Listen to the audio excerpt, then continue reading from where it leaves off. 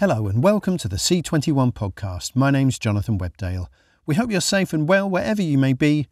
Today we hear from Discovery Group Vice President of EMEA and International Content, Miriam Lopez Atazu, about the launch of Discovery Plus. And from Curiosity Stream's Devin Emery and Bakuri Davis about how they're responding to increased competition in the factual streaming space.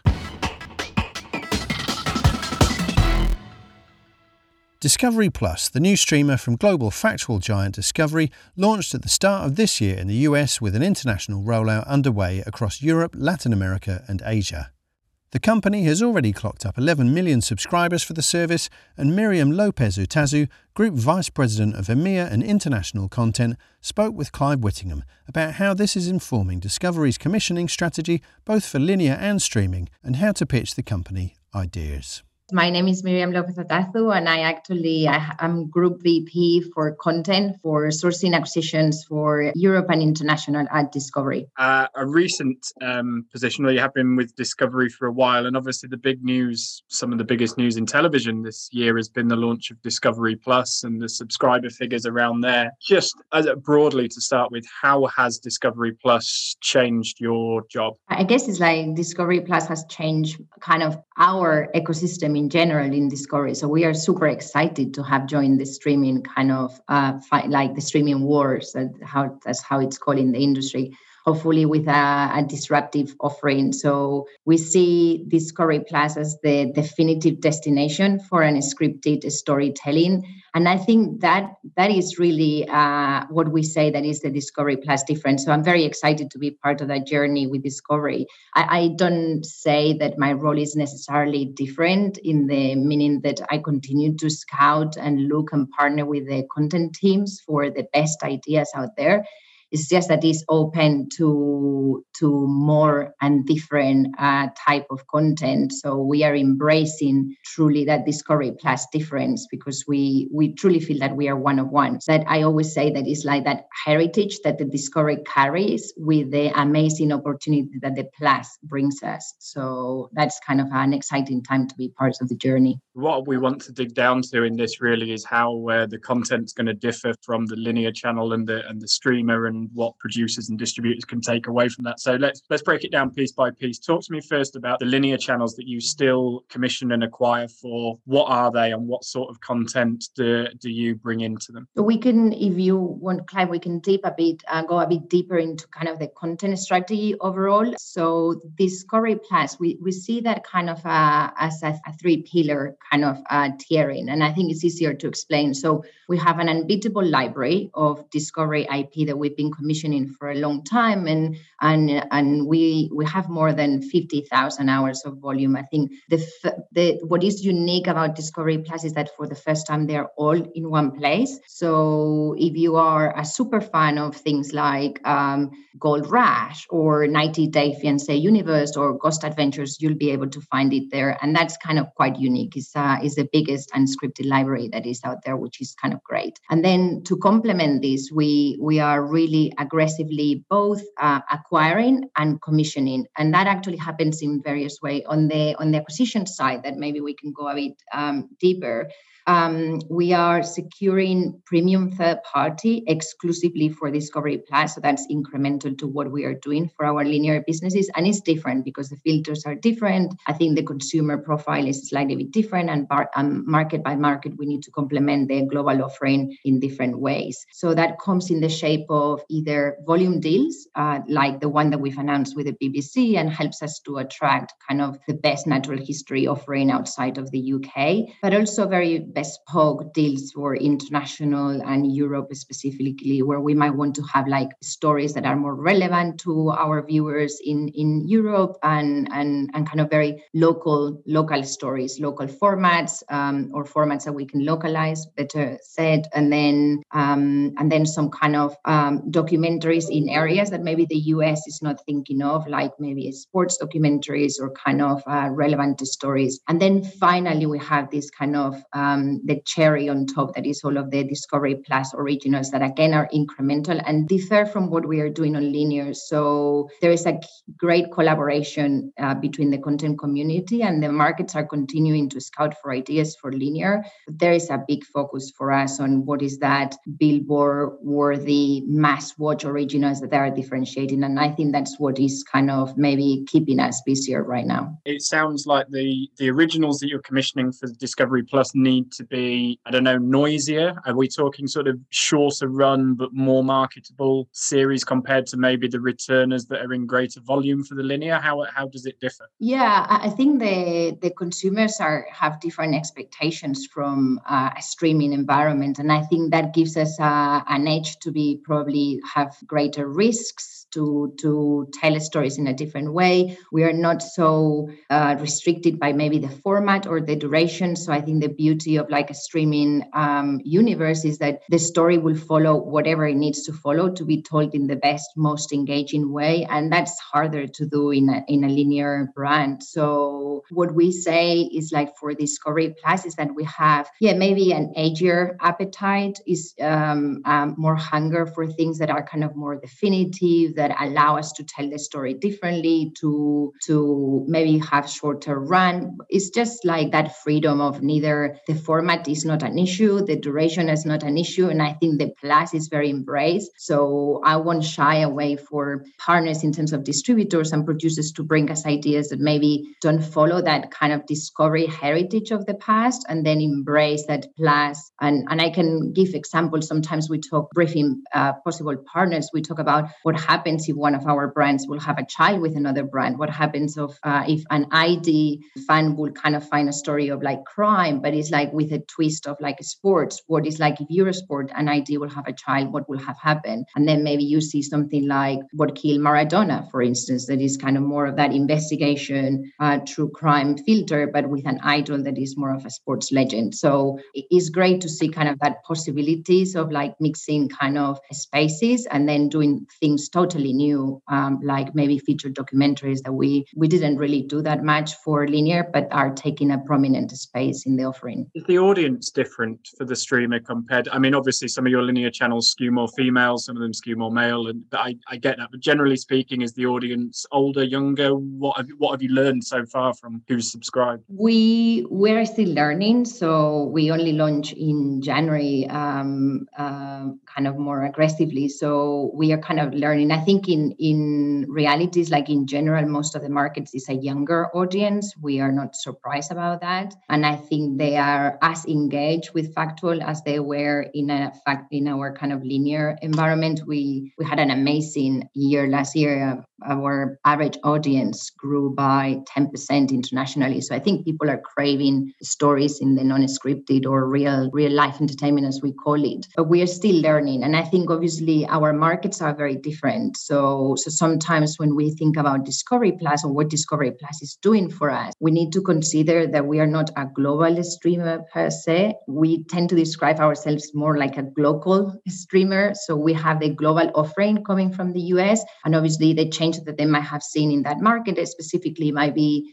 in their subscribers is very related as well to the type of partnership that they have, to the type of content that they have. And that might actually be a slightly bit different to the audiences that we are engaging in Scandinavia, where kind of penetration is bigger and we are kind of more of a reality and dating and relationships player in the market. So it brings us a naturally younger skewing audience to Discovery Plus versus linear. So I think we have to take into consideration that we are not losing that very, very important local differentiator in what we do, and that translates in different kind of consumers in each market. Does that mean then that when you're commissioning originals for the streaming service, it won't necessarily be for every territory that the streamer is in? You'll have a Spanish original or a UK original, and it'll just be on Discovery Plus in that territory, or will they go everywhere? So we have always have an ambition to own IP. That's kind of have been our kind of model at Discovery. Producers know, I think the industry know that we have an appetite to own IP aggressively. And to obviously, it's not only for the ownership, but also to share stories globally. So what it means, I think, is that we see both ways of an IP traveling. So we see the great work that maybe Lisa Holm and her team and the creative and development and production teams within the US networks are doing in helping us to build a slate of Discovery Plus originals that have that ambition of being global. And we see super exciting titles coming from that pipeline, something like from Queen of Crystal Meth to the new spin-offs of 90 Day Fiancé to Super Soul with Oprah. So those are they've always been conceived for a global market. But we are also finding that local stories are very important. And those local stories come from either localization of big formats. So we've just recently launched Love Island in Italy or Bad Habit Holy Orders in Italy. So those localizations are really, really valuable and will continue to hopefully send a strong message to the markets that we are in for formats. We really see that rolling out is a really superb thing that we can do as Discovery, not to lose who we are, to maybe find ways of collaborating and rolling out ideas, but really localize them aggressively. So I'll give you an example. This year we licensed Naked Attraction at the tape, and we were super excited to see Naked Attraction also to take part of Discovery Plus, and people were surprised. And then we've not only had success with the UK tape across different territories, but we've also localized it. So we now have a Naked Attraction local version in Finland and another one in Italy and one soon launching in Norway. So I think that local element and I think that is an exciting opportunity for particularly format developers and producers to see in us not only like a global streamer, but also like a local partner. And finally, in that local point, I will highlight as well that we see amazing local stories resonating at a global level. So it's not only the US commissioning and sharing IP with us globally, but also local markets to elevate incredible stories. So this year we did this commission, last year actually, the team in Sweden commissioned this story on Estonia, the boat that sank in 1994. And it's so like 852 people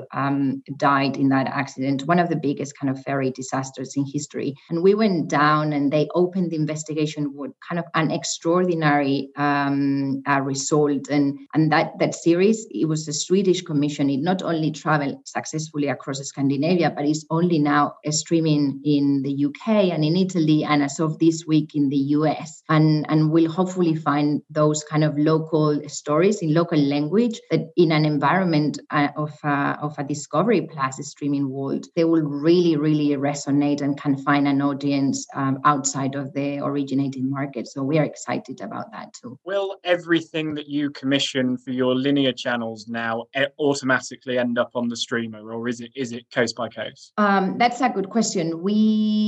I think, as I was saying, each market is slightly bit different. We have an ambition, obviously, to really drive growth for Discovery Plus, and I think our subscribers should have a window of exclusivity and a preview of everything by default. Sometimes there's obviously affiliate agreements in place that might actually dictate something different, but the reality is that if you're a Discovery Plus subscriber, you probably get to see not only the originals, but in most markets also a preview of anything that is conceived for a later life in linear. But we're learning, we're experimenting with windowing, we are experimenting with what that means in each market, and really trying to super serve the needs of the subscribers and have them engage. So we'll continue to see what that means in the next coming weeks and months. Producers coming to pitch you an idea, should they just come and pitch the idea and you'll decide whether it's for linear or streamer, or are you finding that people are coming and pitching you specifically for the streamer?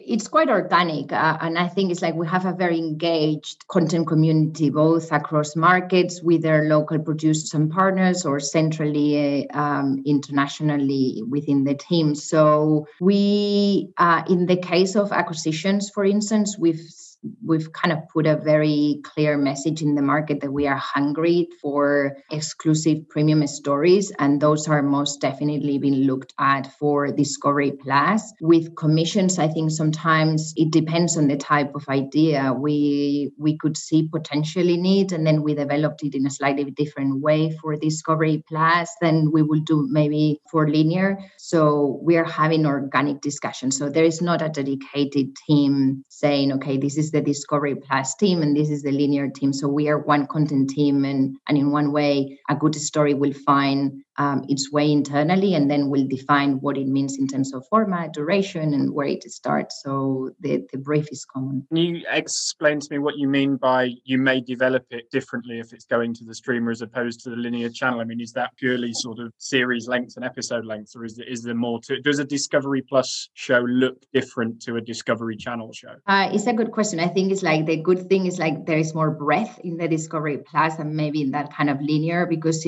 most of our brands outside of the general entertainment broadcast network type of brands that we have maybe in Scandinavia or in Poland or in Italy, maybe most of our brands in Europe are kind of more vertical passion brands. So you are more limited to kind of the type of commission you will do for maybe D-Max or Quest in the UK or D-Max in Germany. So you might kind of conceive the show to be like for an audience in an environment. The beauty of Discovery Plus is that we can remove that and it could actually blend into an ecosystem that is kind of a streaming world and is different. So it is more elastic. I think the filters, as we were talking before, are slightly bit different too. So you don't conceive it in the same way from a format perspective. You don't need to think so aggressively about that return of investment in the sense of, okay, I really need to make this a 10-part series to work for us. We just really want the best story for the subscribers. And that gives us a bit of flexibility of format, duration, and probably the tone. I think it can be, we always say it needs to be billboard worthy. We need to be telling a story that is kind of worth people talking about and creates conversation, and people say, I really want to be part of Discovery Plus. Are the budgets different? Everyone always clams up when I ask this, but I'm going to ask it anyway. Is it bigger budget stuff for the streamer? We don't talk really content budgets externally. I think we've historically in some markets have had tariffs to commission. So we'll continue to work in the brackets of what we've been comfortable with in those territories. The beauty, as I say, is like, because we are looking for things that are generally different to what we've been doing for linear. Sometimes it's just that we've never discussed with a producer or we've never kind of looked at that type of content before. So in that sense, yes, sometimes budgets are different because they are new to us. But we don't necessarily think that just simply because you are in a streaming environment, you need to be paying more per hour. So to find that quality. So I think it's kind of a project by project basis. Some of the things that we've been doing in markets are incredibly competitive, and we've been having those same conversations that we were doing, I don't know, with Ex on the Beach in the Nordics or Bake Off Italia or some of our content discussions that we've been having for formats. The conversations are the same. It's just that maybe we're hungrier for specific spaces, and those probably open to have more volumes in true crime or in dating and relationships and reality than maybe we had in linear. Your job on the European side to double down on what works from the American side, or to supplement it with different stuff? Should people be looking at what works on TLC in America and thinking, oh, I could do a sort of an Italian version of that? Or do you try and produce something different? We obviously see kind of anything that is incremental to our internal offering as kind of something that complements. It needs to add something that we don't have internally. So obviously there are spaces in Discovery Plus in the US that actually can guide of where are we putting our efforts, and we will be looking very carefully at the data and what actually consumers prefer and watch and engage with, and that will guide the decisions. It's not so much just the internal slate, but actually how that internal slate translates in terms of performance globally and internationally. And then in Europe specifically, we need to complement. So we've seen it. We don't want to lose that local edge, and that means sometimes that we have to do maybe within within the core spaces that really resonate, but maybe different type of projects. So it's not as simple as maybe adapting something that we see performing in TLC US. It's also about what else do consumers expect from us, maybe in a market like Italy or in a market like Spain, for instance, and offer that differentiation there. Finally, the audience for this article and for the podcast interview is mostly going to be producers and distributors. If they're coming to pitch you stuff in the next few weeks or months, what advice can you give them, either specific stuff you're looking for or not looking for, or just advice for coming to pitch you and your team? What would you say to them? First of all, to bring loads of things to us, that we are hungry for great content, great stories. I think there is an appetite for real, unscripted, real life entertainment. We are seeing it in the market, and to bring us ideas. I think because of that point of like the content community is either to myself, but also to the great creative leaders in markets. If you're based in the UK, to tap into Claire and Simon, or if you're based in Italy, just to go to Laura and her team. So continue to see us like a content community of creators, and we'll find the way of kind of coming together and define what's kind of the next step for that specific IP. But yeah, and also, and consider, I always say, embrace that plus, embrace that kind of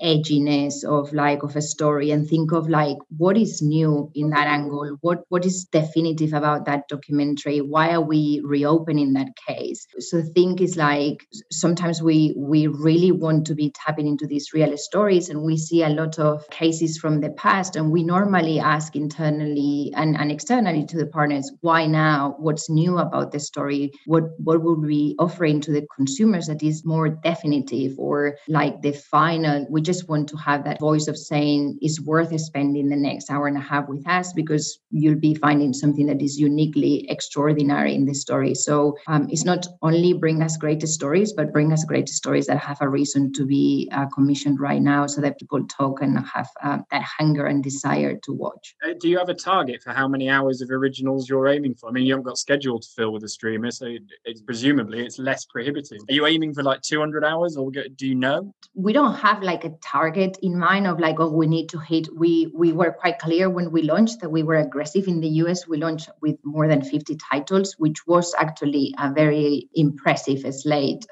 for a streamer. And we are feeding Discovery Plus. We see that people really crave more. So we don't have any specific target. We just want to make sure that if there is a story that needs to be told, we just actually jump on it and do it. Different markets will have obviously different goals and different priorities, and maybe different volumes in mind because of that kind of combination of the global pipeline and that like local differentiator that we want to do. So it may vary if you're in a very big market like Sweden versus if you're in a smaller territory, but definitely not kind of, we now have 150 titles this year. We are kind of closed for business. Is absolutely not.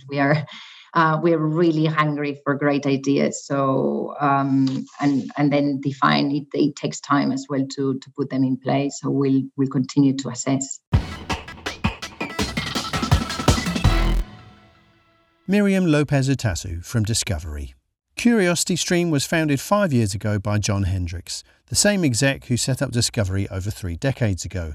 The factual focus streamer is now having to deal with the latter parking its tanks on its lawn. Chief Product Officer and Executive Vice President of Content Strategy Devin Emery and Managing Director of International Bakori Davis spoke with Clive Whittingham about this, how the pandemic has affected their originals pipeline, and the company's commissioning strategy for 2021. I am Bakori Davis. I am the Managing Director and Head of International. I manage our international group at CuriosityStream. We are a streaming service that is available in over 175 countries globally. And I am Devin Emery. I'm our Chief Product Officer and EVP of Content Strategy. So I oversee a few things, including marketing and acquisition, product and technology, as well as the content strategy we employ on our SVOD and channels. Why don't we start with 2020, guys? Obviously, you would have had business plans at the start of the year and an idea of what the 12 months coming up was going to look like for you guys. How did the whole pandemic affect things for CuriosityStream? Yeah, so I actually started at the very end of 2019, and so it was kind of getting into everything, looking at a lot of areas that we might want to make changes to on the marketing side, on the product side, on the content side, and I think we were making some decent progress. And then, as everyone knows, in the November to March timeframe, the world kind of flipped upside down, and especially with the United States perspective, things were happening. I don't think we had a good solid grasp on what was happening kind of all around the world through kind of the winter into spring, and then those 2 weeks in March, really, when things, it felt like years, right? Where everything was changing so significantly day to day. It kind of felt that way from a business perspective too. Like things were changing really, really quickly. For streaming, kind of with hindsight, everyone knows that what happened ended up being a boon to an extent to streaming services because people are spending more time inside looking for more content to watch. And I think, fortuitously, we did see that early. And so we were able to make adjustments to be able to kind of meet people, to lower our pricing, to get people in, when they had some uncertainty.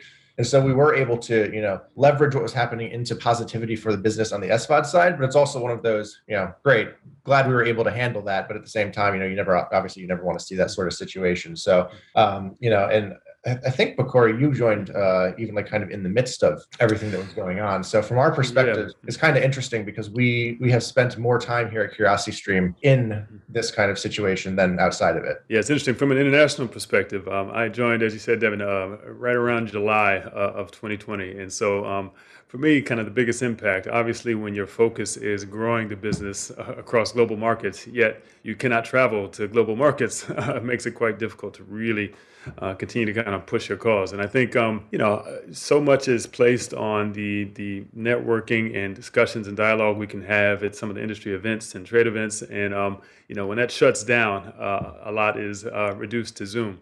In a lot of ways that slows things down.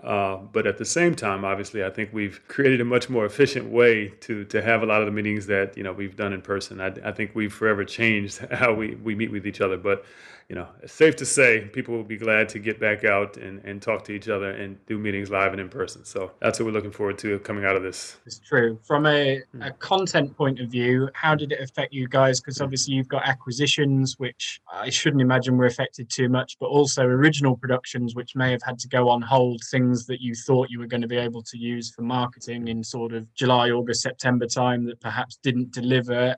How did that all play out? We were fortunate in that a lot of our kind of tentpole projects for the year were already in post by the time that everything started shutting down. So a lot of things that we had planned on releasing in 2020, we were still able to release because as people were staying home, post is probably the easiest part of the process to be able to do from home. There was some delay on things that were in production, but the nice thing about our overall global setup is that different parts of the world were shut down different amounts at different times throughout the year, right? So a lot of our international projects were able to keep going when parts of the United States weren't. Even within the United States, there were areas that you were able to produce in and that you weren't able to other places. That plus the fact that in Factual, you can create really great archival shows allowed us to continue creating originals, including, originals that were based on the coronavirus, which did really, really well. We weren't breaking the news, but we were taking the deep dives and we were able to do, socially distanced interviews to be able to supplement all of that. Plus what you were talking about with acquisitions.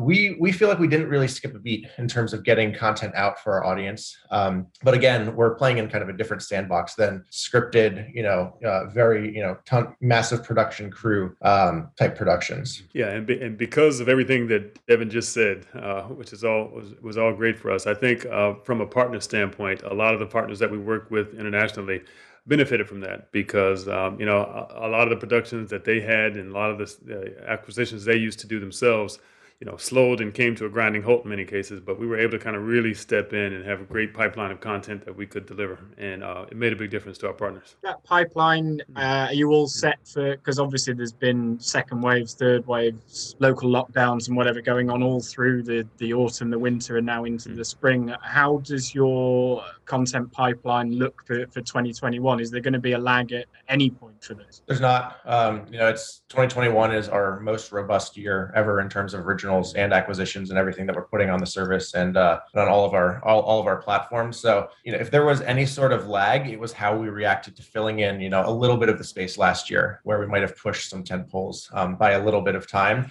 But again, we were able to do that with archival originals, with library acquisitions. And this year, we recently released part of our original slate, really strong, really robust. We don't anticipate that there's going to be any issues in having that all come out when we're expecting it to. It was, in theory, a great time for streamers because, like you say, everyone's locked at home and hungry for content. So signing up to subs, did it actually turn out like that for you guys? I mean, did you outperform subs, and how do you hold on to them, as we go through into 2021? Yeah, I mean, it did. If we weren't the first, we were among the first companies overall, let alone streamers, who were investing into everyone pulling all of their money out of marketplaces. Which makes sense. When there's a lot of uncertainty, people want to, pause, kind of get the lay of the land. As I was saying before, we were, fortunate in that we kind of recognized what was going on, and we really started investing into, all of the auction-based marketing platforms, Facebook, Google. As people were taking all their money out, the CPMs dropped, but people were looking for our types of services. So we were able to, at that point, and at the same time, we were also cutting our price to be able to, we wanted to support the audience as well. And so all of that together, we saw very quick, very strong growth at the end of March, through May, based mostly on that. But things started normalizing over the next couple of months, and, people were coming back, especially streamers, e-commerce, and, gaming and that sort of thing. And so there's a bit of normalization in the advertising market. And then we were able to look at other places. Where do we, work with people, find those audiences who, CuriosityStream is not necessarily a ubiquitously known brand, but it has a lot of passion within the audiences that we have infiltrated and that we're working with and who love us. And so leveraging that and leveraging, everyone coming in to catalyze that growth. And then on the retention side, I think that's a really good point. Look, at the very beginning of this, I was looking around and looking at what streaming services we're doing. And honestly, I thought people were making a fair number of mistakes, right?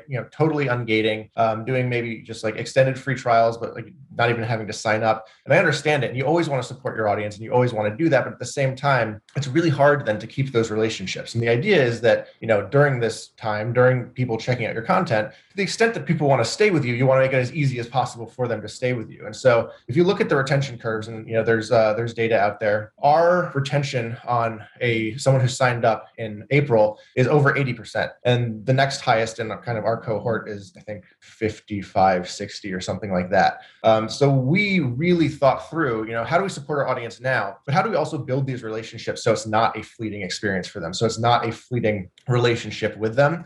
And so, we have our annual plans. That's what we're discounting. That's what we're getting people onto. That gives us a lot more time to learn them, to get them more content, to get them into our platform versus, hey, you have 30 days free or you have 90 days free, watch as much as you can, and then you got to get out. And so we've been able to keep those relationships, make them longer. And then we have every, anticipation that those people are going to stay around with us for a very long time and bring more people into our environment. Sure, you guys have done the analysis and have the algorithms and know probably better than linear channels do. Who subscribes to CuriosityStream and watches your stuff?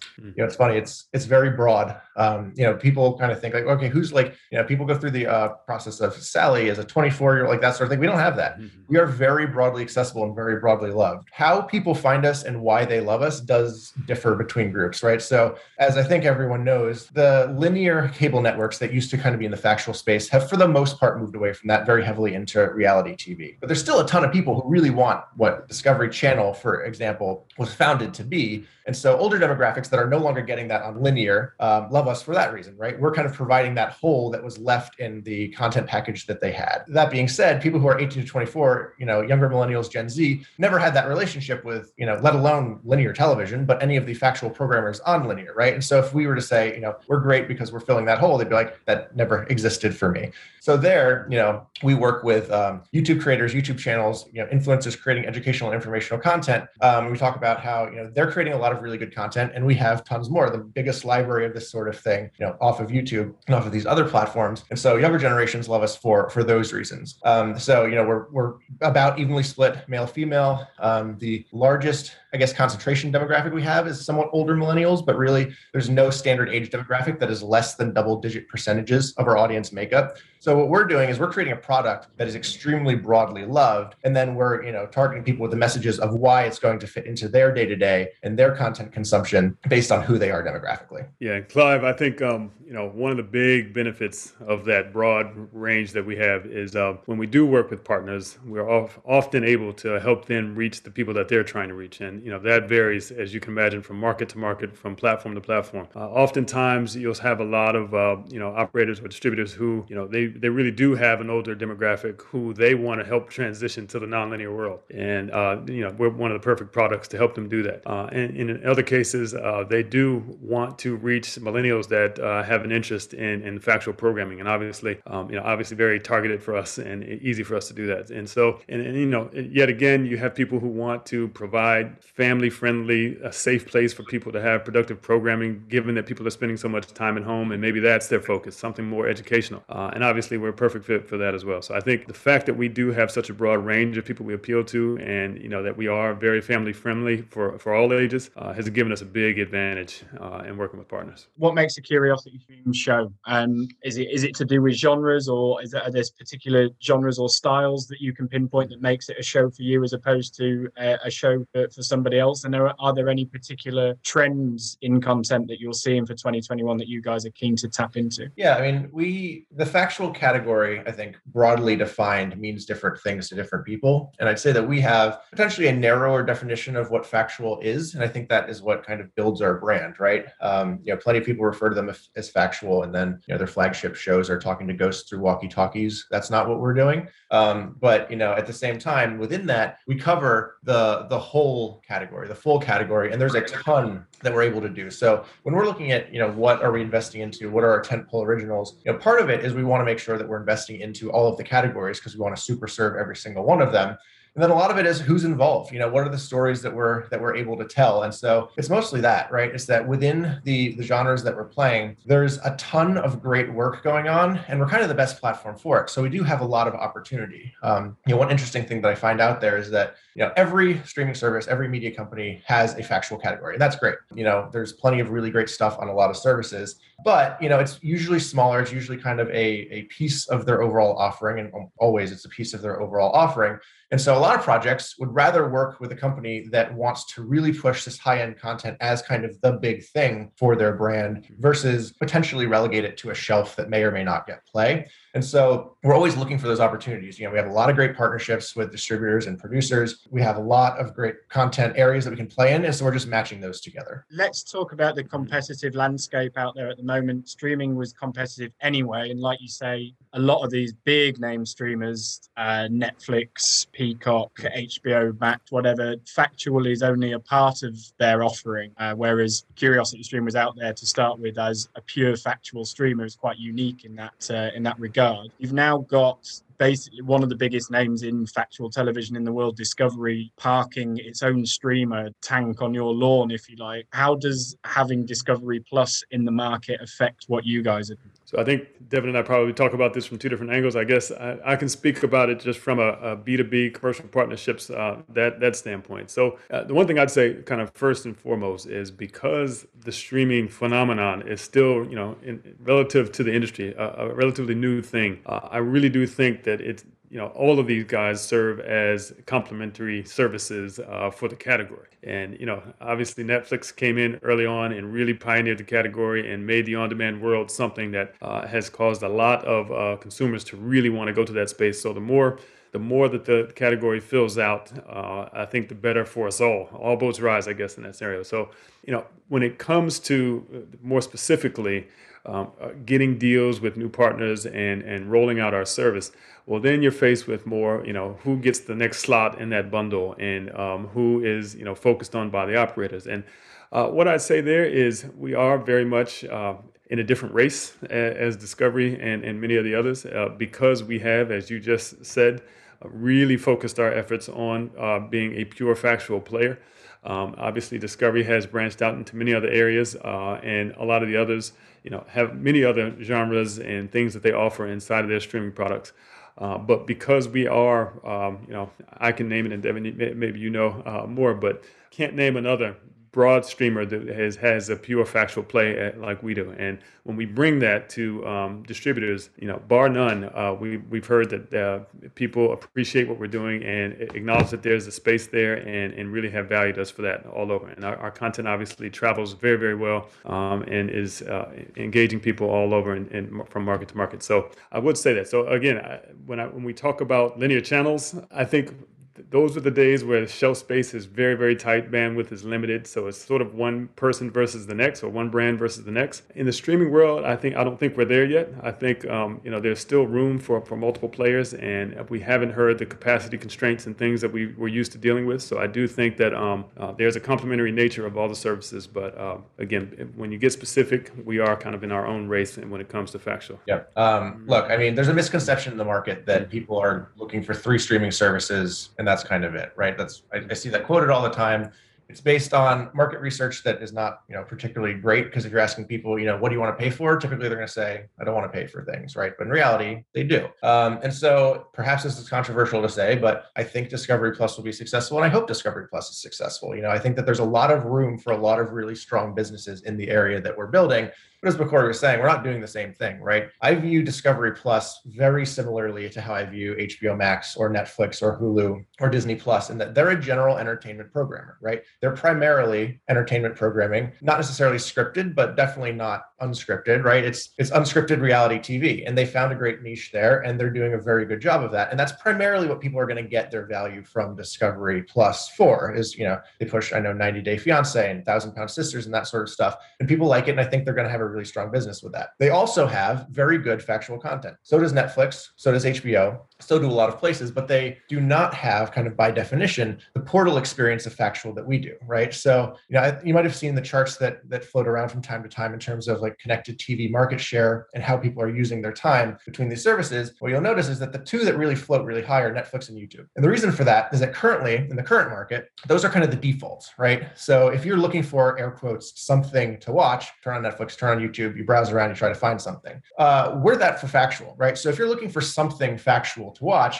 we're going to be the best place to go and find that. And that's a massive category. So as we're building that, we kind of build that portal that other people aren't going to have. So people are going to watch Planet Earth with Discovery and BBC. People are going to watch Our Planet, which I think is Netflix. People are going to watch great HBO docs.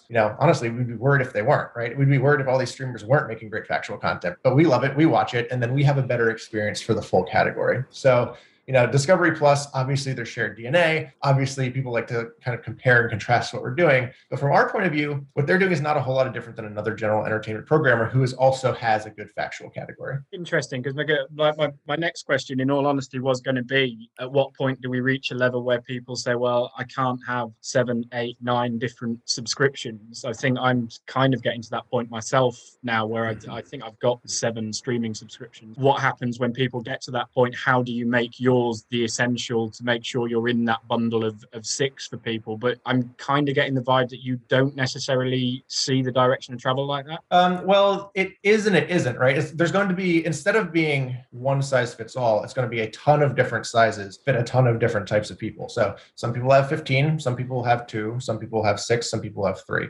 And so it's basically building up what your market size is and how you want to position yourself for that. And so if you are a very niche, high cost service, you're going to have a small audience, but you can make some decent revenue, right? Like if you're charging $15 a month and your addressable market is something like 500,000 people, you can build a business there, and more power to you, do it. If you are a super niche and you're charging that much and you expect to grow massively, you're not going to. But that's not what we're doing, right? We're very low cost. I mean, our pricing right now for an entire year on our HD tier is $20 for the year, right? That is a very easy add-on for someone who is very price sensitive, and a very easy add-on for someone who is totally not price sensitive. So we're very strategic in how we position ourselves in the market, so that anyone, if you're very selective about streaming services and you really don't want 7, we're a great add-on. And if you want 15, we're a no-brainer add-on. Obviously, you're competing for viewers and subscribers, but you're also competing for producers and shows, I guess, producers to come and work with you as opposed to working with the other guy. Are you able to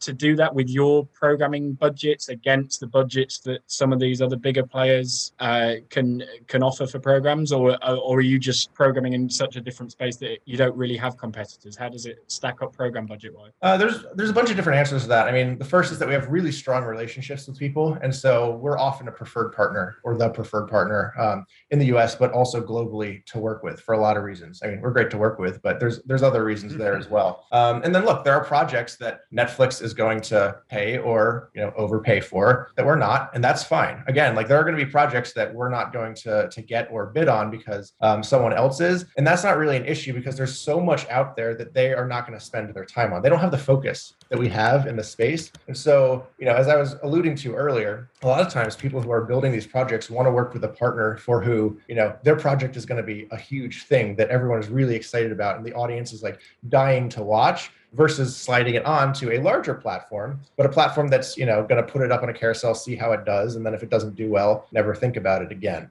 So there's a lot of dynamics that make us a more favorable partner for producers. And then at the same time, we're not going to lose sleep over a specific project that Netflix is really interested in going to Netflix, because again, we view people, consuming ravenously factual content on another service as some of the best validation for what we're doing that's out there. Devin Emery and Bakori Davis from CuriosityStream. That's all for this episode. There'll be more from the podcast tomorrow. In the meantime, stay safe and up to date with all the latest international TV industry news and views by following C21 online, on mobile and social media. My name's Jonathan Webdale. Thanks for listening.